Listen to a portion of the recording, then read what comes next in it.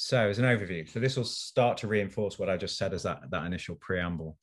So property and planning have to consider resources with respect to place and its connection to other places, especially when we looked at, like, say, neighborhoods and housing. If you remember back a couple of weeks ago, you look at the idea of a city as a place or as a neighborhood as a place. We often see that as a whole entity and do analysis of those places as whole entities. But when you throw into the mix infrastructure and especially transport connection, you can start to connect physical places. So it is very much about placemaking in with regards to planning, as in terms of looking at plans and looking into future places. So it's all this connectivity idea and how connection can port physical attributes, but also port actual economic attributes. You can port finance and you can port resources between places. The very active human resources. We started to introduce the course about capital resources, human resources, natural resources. Just the very fact that you've got a train, you are porting human resources between places. So hopefully you can make that logical connection, if you pardon the pun. So it's infrastructure is very important in the mix here, and that's why we sort of give this whole session towards ideas of economics and finance within infrastructure, and drawing on some of the ideas that we brought in last week in terms of tax increment financing as one tool of value capture mechanisms.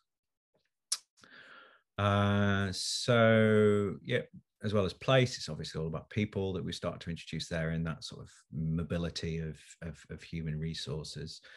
And by making these sort of new mobility opportunities, we can touch on some of these economic ideas that we've already started to be heavily involved with, ideas of efficiency. Hopefully that's sort of quite clear in everyone's head what we mean by efficiencies and inefficiencies when we deal with the built environment. Externalities, these aspects that are external to the market, and the nice easy in there is things like pollution or noise or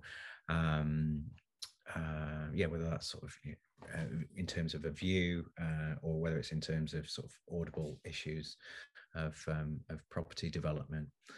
Economic growth, which we touched on, and economies of scale, so where you're getting sort of more bang for your buck. We'll move into that when we talk about the connection of place. By having places better connected together, there's going to be essentially a greater sum than the parts, because people, that the whole entity, for instance, if you improve the transport infrastructure of Auckland, you're going to get a greater economies of scale for Auckland as a whole. So there's a nice sort of tie in there in terms of economies of scale. And then this other idea of natural monopolies that we touched on a good few weeks ago, in terms of why markets fail. And one of the reasons markets fail is because of monopolies. And when you think about infrastructure, you can't have lots and lots of infrastructure providers, because there'll be hundreds and hundreds of roads out there that might be all privately charging people to use their roads. So infrastructure tends to sort of sit in economics as a sort of a natural monopoly, in that it's better to have one road that's controlled by a larger entity, usually a government provider, which sort of makes the economic condition of an infrastructure piece not normal to like a normal consumer good. So there's that natural monopoly element to what we talk about in infrastructure. I've talked about road and transport, but remember there's ICT, information communication, utilities, connection of water, electricity. So there's a whole heap of different infrastructure considerations that we need to bring into this, but effectively, they're going to have some sort of natural monopoly, and made more complex because there'll be things like the actual the capital infrastructure, the building of the road, or the wastewater pipes, if it's wastewater we're talking about. But then there's the actual using of these particular pieces of infrastructure. So there's the actual charges, and hopefully you picked up from last week ideas around, people use the infrastructure, there's a user charge. So there's will be sort of capital costs as well as P&L, profit and loss considerations, in terms of expenditure and costs that are incurred on an annual basis, not the wider capital costs. So yeah, there's several considerations there really in infrastructure and the capital considerations as well as the expenditure considerations.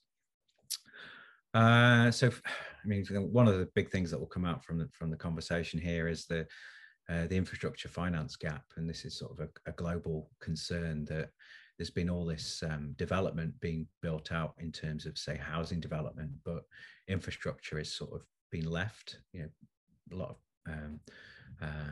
private entities, private organisations that have generated a lot of income. We could say use the example of housing providers, that could quite easily build lots of properties on the outskirts of a town, for example. But what about all the infrastructure that connects to those properties that are building out of town? I'm using that as a sort of a micro case study. And if you sort of scale that up, the amount of funding that's needed is quite astronomical. And you look at sort of the billions and trillions of dollars that are needed in terms of infrastructure. This is a pretty hot topic, especially when we'll sort of bring to light governments that are more strapped for cash, the rollback of the state, and the amount of public money that's available is limited. So there's been a more of a move towards, well, how else can we finance infrastructure if it isn't just through the public purse directly, through you and I paying our taxes that we talked about last week. So attention's moved to ideas of innovative instruments, and it depends what we mean by innovative. And it could be, is it innovative because it's new? Is it innovative because it's using a different type of funding mechanism, such as a bond, for instance? So there's this idea of traditional instruments and new innovative instruments that we can explore here. And I think some of the ideas that are brought forward here are, pretty much on the cutting edge of where a lot of practical considerations are around the world. And certainly transit-oriented development, TOD, as an export in terms of concept from the United States is pretty much transplanting itself all around the world. So it's hard not to avoid ideas around transport hubs and transport connectivity, and the development of that transport hubs and connections to generating more value, and as well as sort of generating development value and value sort of radiating out from transport hubs. It's sort of, the rationale is endorsed by the environmental benefits. If people are moving around more efficiently, that's not going to, that's going to create better environmental outcomes, less negative externalities of pollution, etc. And then also there's other sort of place-based concerns that can be factored in around these transit-oriented development. Things like that come to mind are things like affordable housing. If you've got future value that's being generated, you can maybe redistribute some of that value to cross-subsidize and create things like affordable housing that might be less than market rate. So, there's a real interesting sort of social environmental benefit that can be extracted from some of these transit-oriented development approaches. So that hopefully is something that you can see is pretty new to a lot of thinking of old. It's not just a case of infrastructure provided by the public sector and that's where it starts and ends. There's a lot more nuances to it. So we've got a whole heap of slides, and I'm going to just sort of give some edited highlights during this. I'll do it over an hour and a quarter, I'd say. And this first bit's all about infrastructure funding and finance. And some of this is, as I said at the start, it's sort of very technical theory stuff, but hopefully I can give you some ideas here and reinforce some of the points that I've just put forward to start with. As I say, infrastructure projects, they need a lot of upfront capital investment. So it's not just the running of the infrastructure, it's like, laying of the pipes, the laying of the rail network, all those sorts of things. So to finance these things, they usually need vehicles that are over long periods of time. So finance that is long burning and low, tend to be low interest rate in terms of being able to generate a long-term cash flow as well, because they're over a long period of time. and a lot of these things, I think the other key there is it's this uncertainty, isn't it? So it's building in a lot of risk. So as well as these investment vehicles, these bonds having an element of risk, you know, infrastructure in general has an element of risk. And if you're thinking about future values, the future is uncertain.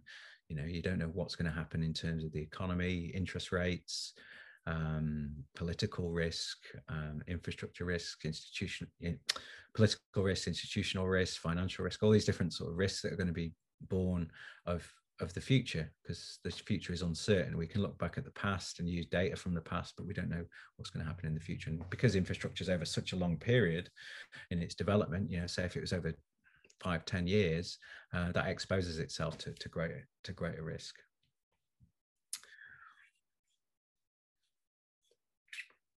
Here we sort of still sort of giving overviews of the importance of looking at infrastructure funding and financing.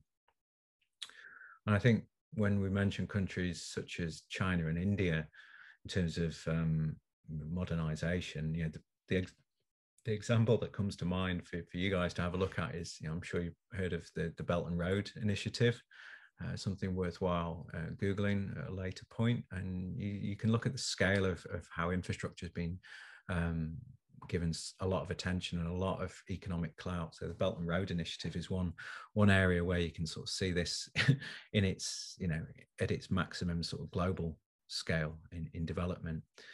Because I suppose sort of to add to that, you know, if you were you know, developing a top-down growth strategy for a particular nation, it's always amazing and probably interesting that it's always the airports and the road connection, the infrastructure connections that a lot, most of the financial energy is put into to start with, because it's that enables that growth to happen. So infrastructure tends to be key for growth, for some of the points I mentioned before about sort of levering future value, but it can also be at such a macro and a large scale.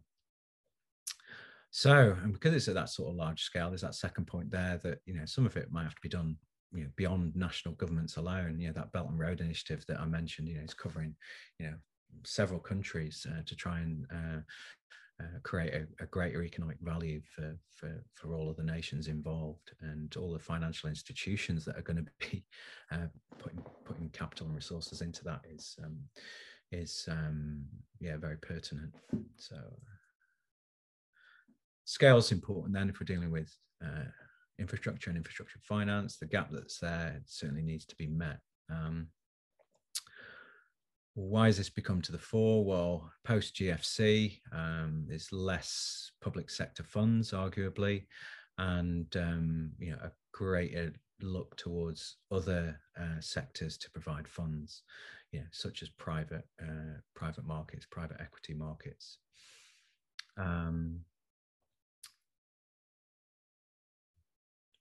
So yes, so there's that need to explore alternative routes and what in some instances we refer to as you know, innovations in financing infrastructure. So some of this is sort of covered really, you know, modern infrastructure as a precursor to successful property development. Yeah, that's what I was talking about, you know, how and why nations put a lot of energy and effort into airports, roads, you know, those big projects to try and stimulate economic benefits.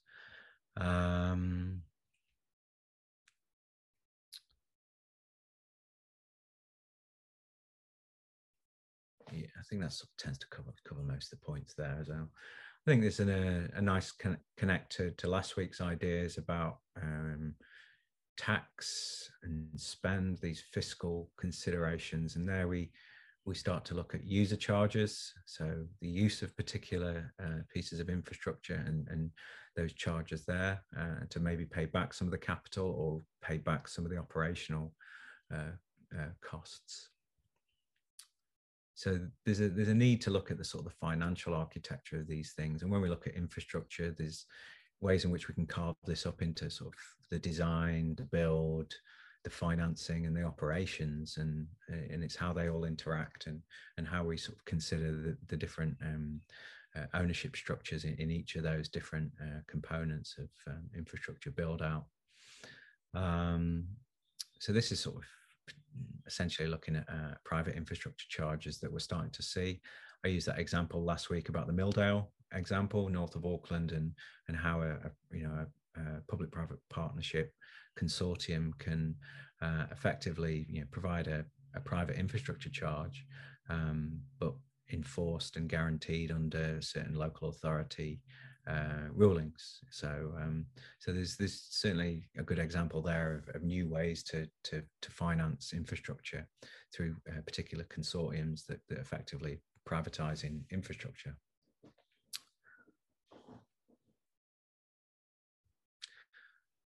And this can be seen advantageous to some local authorities where traditionally it's been central government control over infrastructure projects. Here we see local governments being able to partner up with other developers and other property institutions to be able to provide infrastructure that it would not necessarily be able to provide on its own. So there's sort of this idea that, well, there's funding that can be generated at a more localized level and more meeting the needs of meeting the local needs that are probably more grassroots, with which they know what needs to be provided. So that sort of sits in with the a move to more sort of devolved governance levels of providing infrastructure. But a lot of this, as we sort of ended on last week, it depends on the amount of cap rates, the capital rates that local authorities can borrow up to. So there's certain restrictions on the amounts a local authority can borrow, particularly if it adds risk to the profile, and if things go south and things go bankrupt, it can affect credit ratings and things like that. So there's lots more complexities to that. I think the final point on that particular slide is we covered, I've just used the examples there of tolls, toll roads, taxes, and metered user fees, but I think we covered a lot of this in last week's session, which is gives us a bit of a head start. And here we're talking about distinctions between funding and financing. And sort of in my initial preamble, I think we start to make that distinction. Funding in terms of the money that's generated from creating a bond, or the direct money that's come from a public authority, or money that's come from a consortium. That's the funding for a specific project, to buy the bricks and mortar, for instance. And then the financing of this is how it's paid back over time, whether it's through a percentage of whatever the bond's worth over, say, 20 years, for instance. So it's important to just make that distinction between the funding of infrastructure and the financing of infrastructure. So as that second point says, funding is the allocation of the cash flow to support the construction operation of infrastructure. And as we looked at last week, things like just general taxation, user charges, and value capture instruments.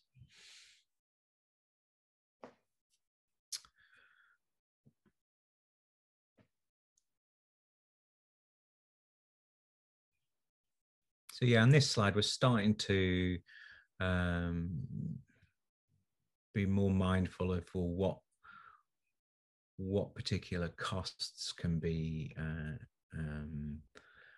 attributed to infrastructure. And we've started to talk about place. So if you're using a user charge of, say, a toll road, that's certainly of place, but it can be also attached to person in terms of, say, income taxes that we're talking about. And I think what's missing off that is also things, so you can tax petroleum, for instance, that could be used in a fund to support infrastructure, transport infrastructure needs. So this idea that funding can be drawn against person or place, and I'll probably add to that things as well in terms of goods and services. So there's ways in which the architecture can be sort of built out to pay for particular infrastructure pieces.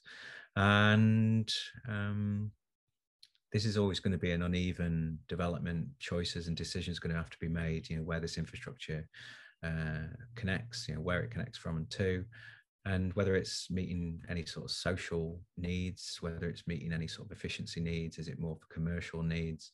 So there's this imbalance and ideas of even and uneven development that need to be considered within the application of the funding and financing of infrastructure. Is it particular overheating areas that need to have more infrastructure funding and financing, or is it more struggling areas? And they're the things that sort of start to fit within the public sphere in terms of public financing, and starts to filter a bit more into ideas of politics. But another key area, and we see this in housing as well, is this idea of financialization. How not necessarily just how we fund and finance it, it's how the infrastructure itself is becoming an asset class. And I think that's what the large amount of financialization conversation that we talk about here.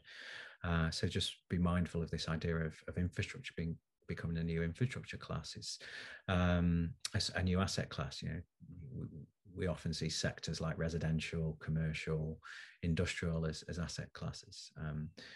Things like real estate investment trusts, all those sorts of things. But infrastructure sort of being a new vehicle to actually generate finance, and people invest in and trade in infrastructure vehicles, investments in infrastructure. So that sort of plays a part in the picture as well, especially because they're slow burning over a long period of time. With which people will make that decision whether to invest in these infrastructure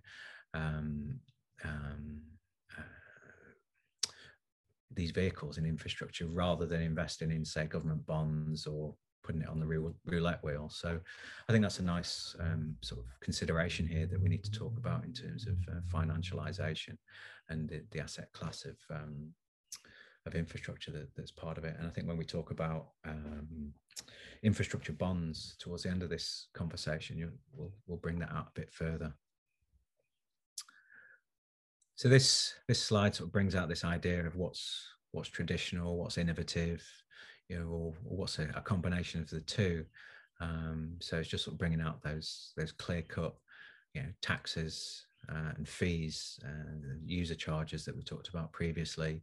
All that tax table that we talked about last week in terms of estate taxes or land value taxes, all those sorts of things, they're sort of quite a traditional instrument.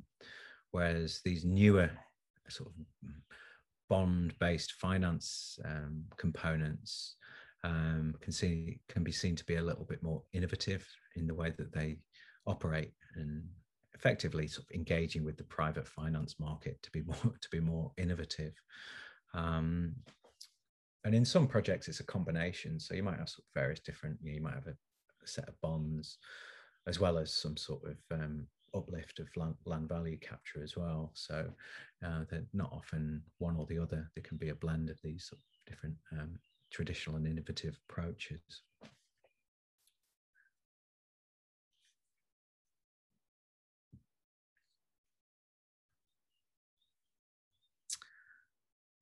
I think to just sort of, in this slide, it just sort of re-emphasizes, well, what we mean by innovation, things that are new with regards to sort of being a bit more imaginative and creative and ideas based. It starts to sort of fit more around the sort of theory-based considerations of what innovation is more broadly.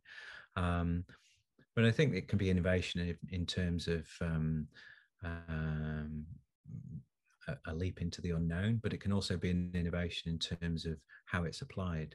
So something might be quite innovative in one context, maybe in a geographical context, say in the United States, but not innovative elsewhere. So, for New Zealand, which often tends to be behind the curve in terms of trying out sort of new experimental policies, ideas of tax increment financing, for instance, or some sort of project bond would be perceived as innovative because it's just not been used within this particular context before.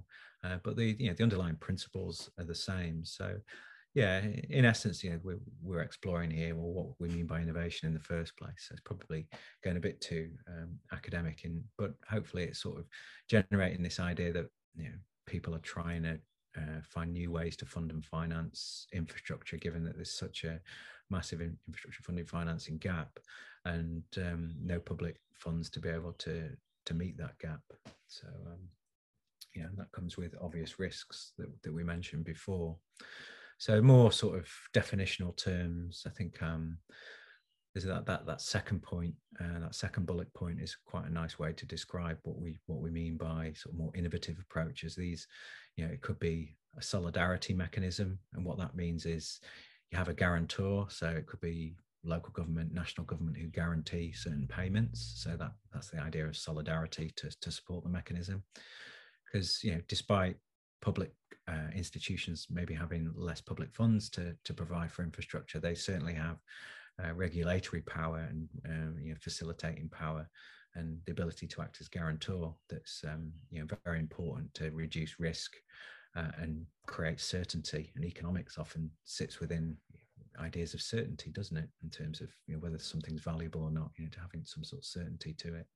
The other one being these catalytic mechanisms, the ability for some sort of fund generating more funds that would not necessarily have been created without putting that fund in place.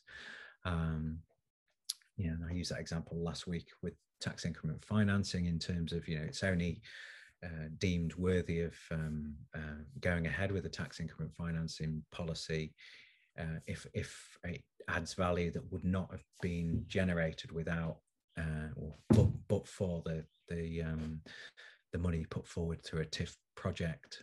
So it has to have some sort of catalytic mechanism to it, a way in which it can add value that would not necessarily have been created without the funds being put forward. Otherwise, you make the argument, well, why don't you just leave it to the market that's increasing? If it was increasing value, the market would do that anyway.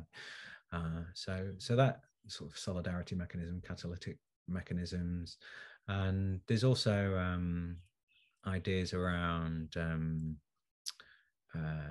risk-bearing packages. So the fifth point down there, in terms of a blending of public grants with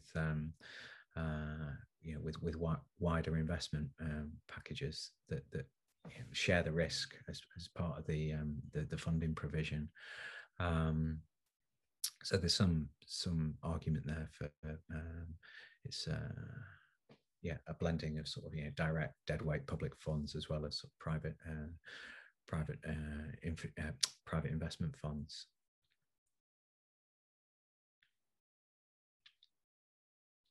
What it's not is pretty much what this slide's about. It's not talking about an innovation in the actual financial product. So there'll be a lot, I'm sure you've all heard of derivatives and various different complex financial packages that are used within financial institutions themselves. We're not really talking about that. So we're not talking about derivatives, hedge funding type models or cryptocurrency models. It's more about innovation in infrastructure finance, not necessarily financial innovation, and ways in which you can make and repackage finance and add different risk elements to it. And as we've highlighted there, a derivative type package.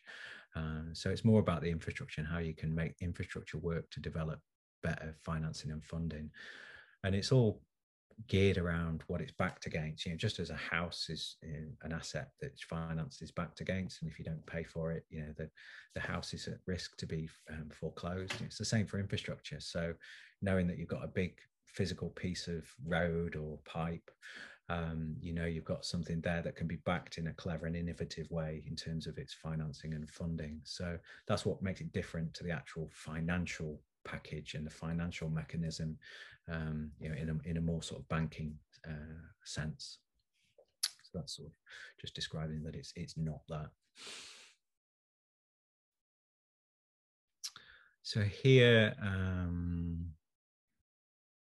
we're talking about how debt finance becoming debt finance, initially sort of sitting within that traditional set. If you wanted to borrow money from the bank and the bank wasn't involved in the project at all, that would be a debt to the bank, debt finance. And post GFC, we seem to have seen that fall away. Banks in the credit crunch and less credit being available, has seen more of a shift towards people looking for Yeah, bonding type sort of approaches, and also sort of equity as well. So we see a lot more equity from big financial institutions like insurance companies, for instance, being able to provide some equity into projects, as well as the, so equity finance as well as the debt finance. And then here we're seeing some other just examples here of clever, innovative sort of funding and financing approaches. Things like conduit bonds, which are another type of traditional debt finance, where the government issues bonds to finance a managed project within these special purpose vehicles. And these special purpose vehicles will hold a combination of different ownership qualities, whether it's a non-profit, private company, or governmental body. So these conduits are ways in which you can package up bonds that are managed by multiple institutions. So it's not a public bond, it's not a private bond, it's not a not-for-profit bond. It's a bond that's connected to a jointly owned project that might be. The project might be a piece of infrastructure, or it might be a wider spatial project, a big regeneration project in a particular part of a city. So, yeah, that's sort of bringing forward the idea that bonds can be attached to multi-institutional vehicles, these special purpose vehicles. So it's not just a tool of the public sector.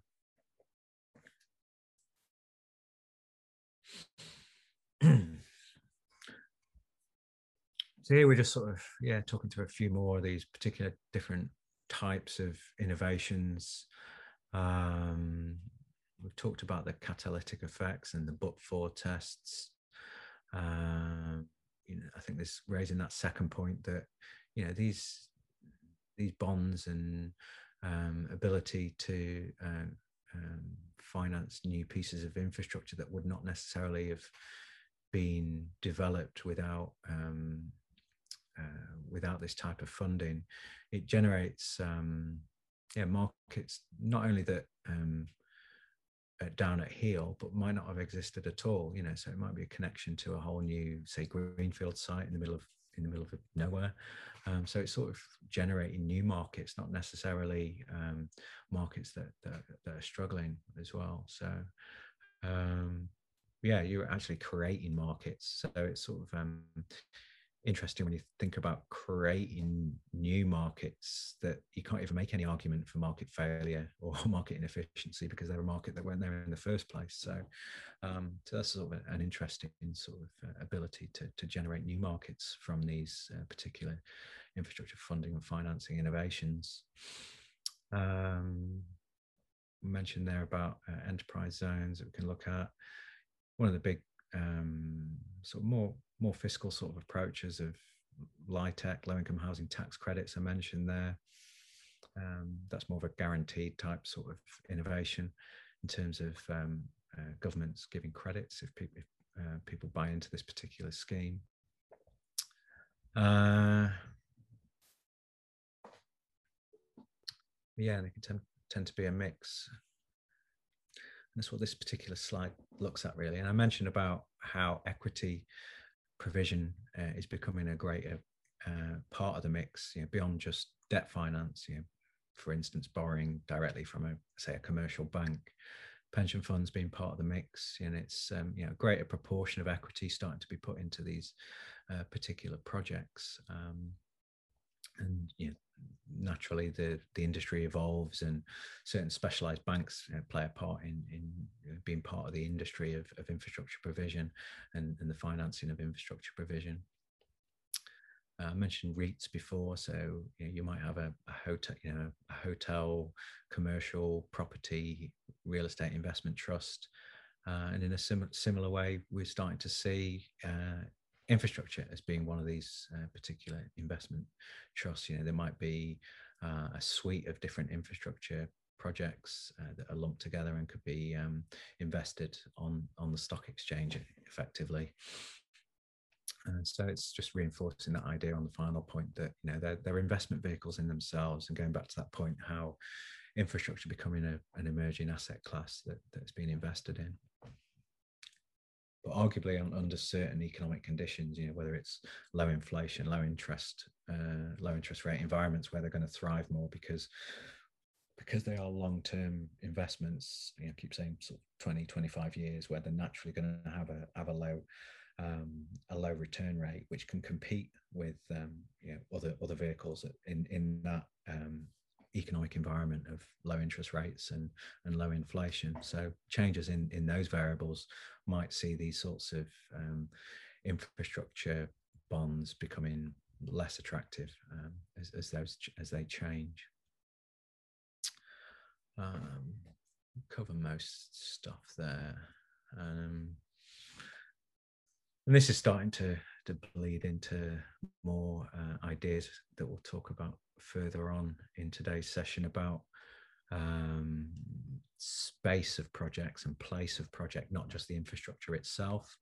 So that's why we look at these acronyms: special assessment districts, communities facilities districts, accelerated development zones. All these sorts of fancy acronyms are basically looking at how infrastructure can improve place and add value to place, not just necessarily the infrastructure itself. So this is sort of how zoning can play a part in this infrastructure mix. And then sort of reiterating those initial points that I made at the start about transit-oriented development funds that can be part of the mix as well, and can certainly pay back some of those infrastructure provisions, if they're bonded, for instance. So hopefully we're sort of circling back to what we talked about last week.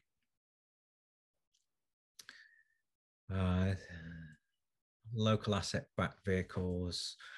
That sort of other types of innovative financing approaches. And these, effectively consortiums looking at areas and looking at how we can revitalize physical pieces of infrastructure over a long period of time.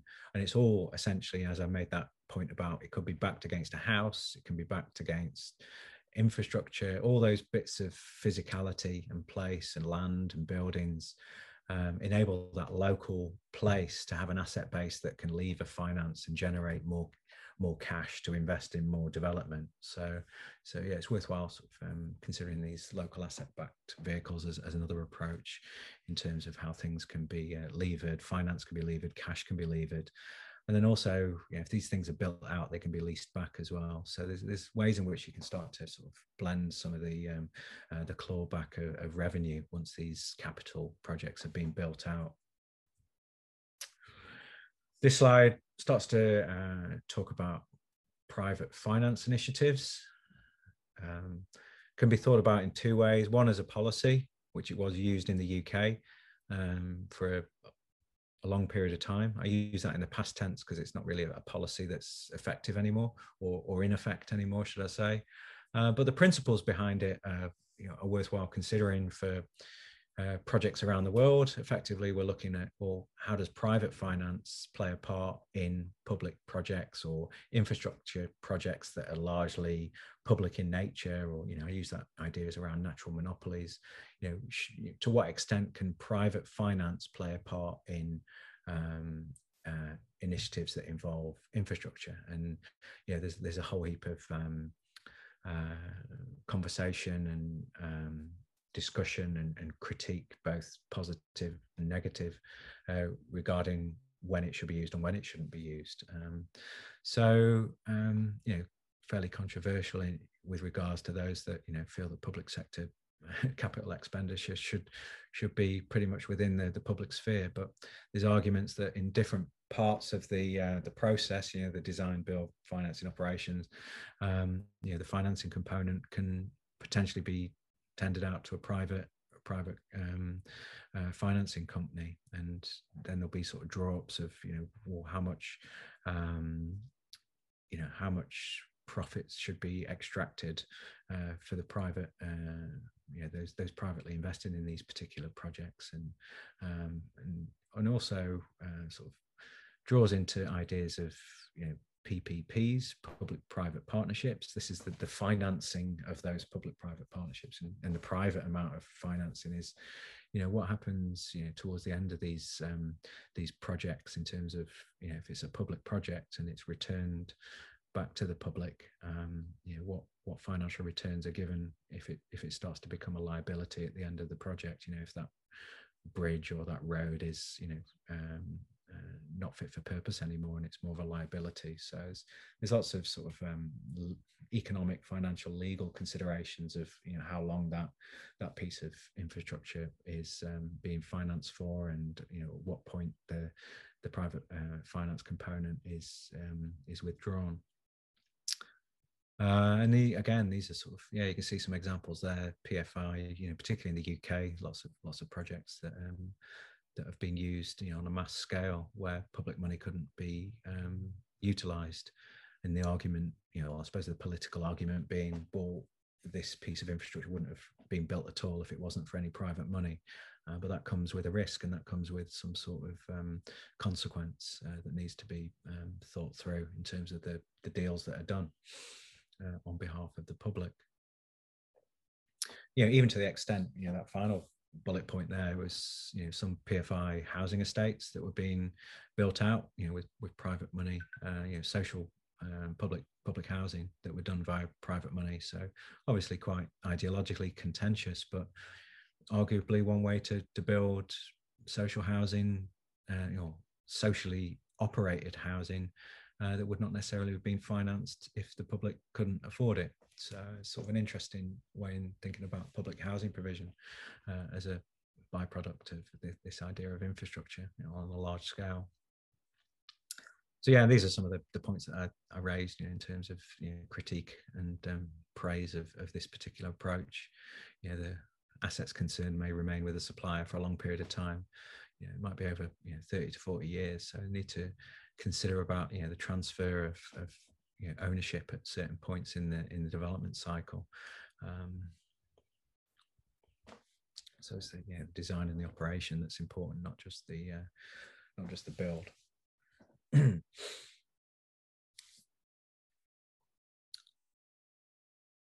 Here's some sort of points in favour of this sort of private financing approach. Things like encouraging more efficient private enterprise that's arguably lacking in public enterprise, keeping down of taxation, so less crowding out of the public sector in these projects.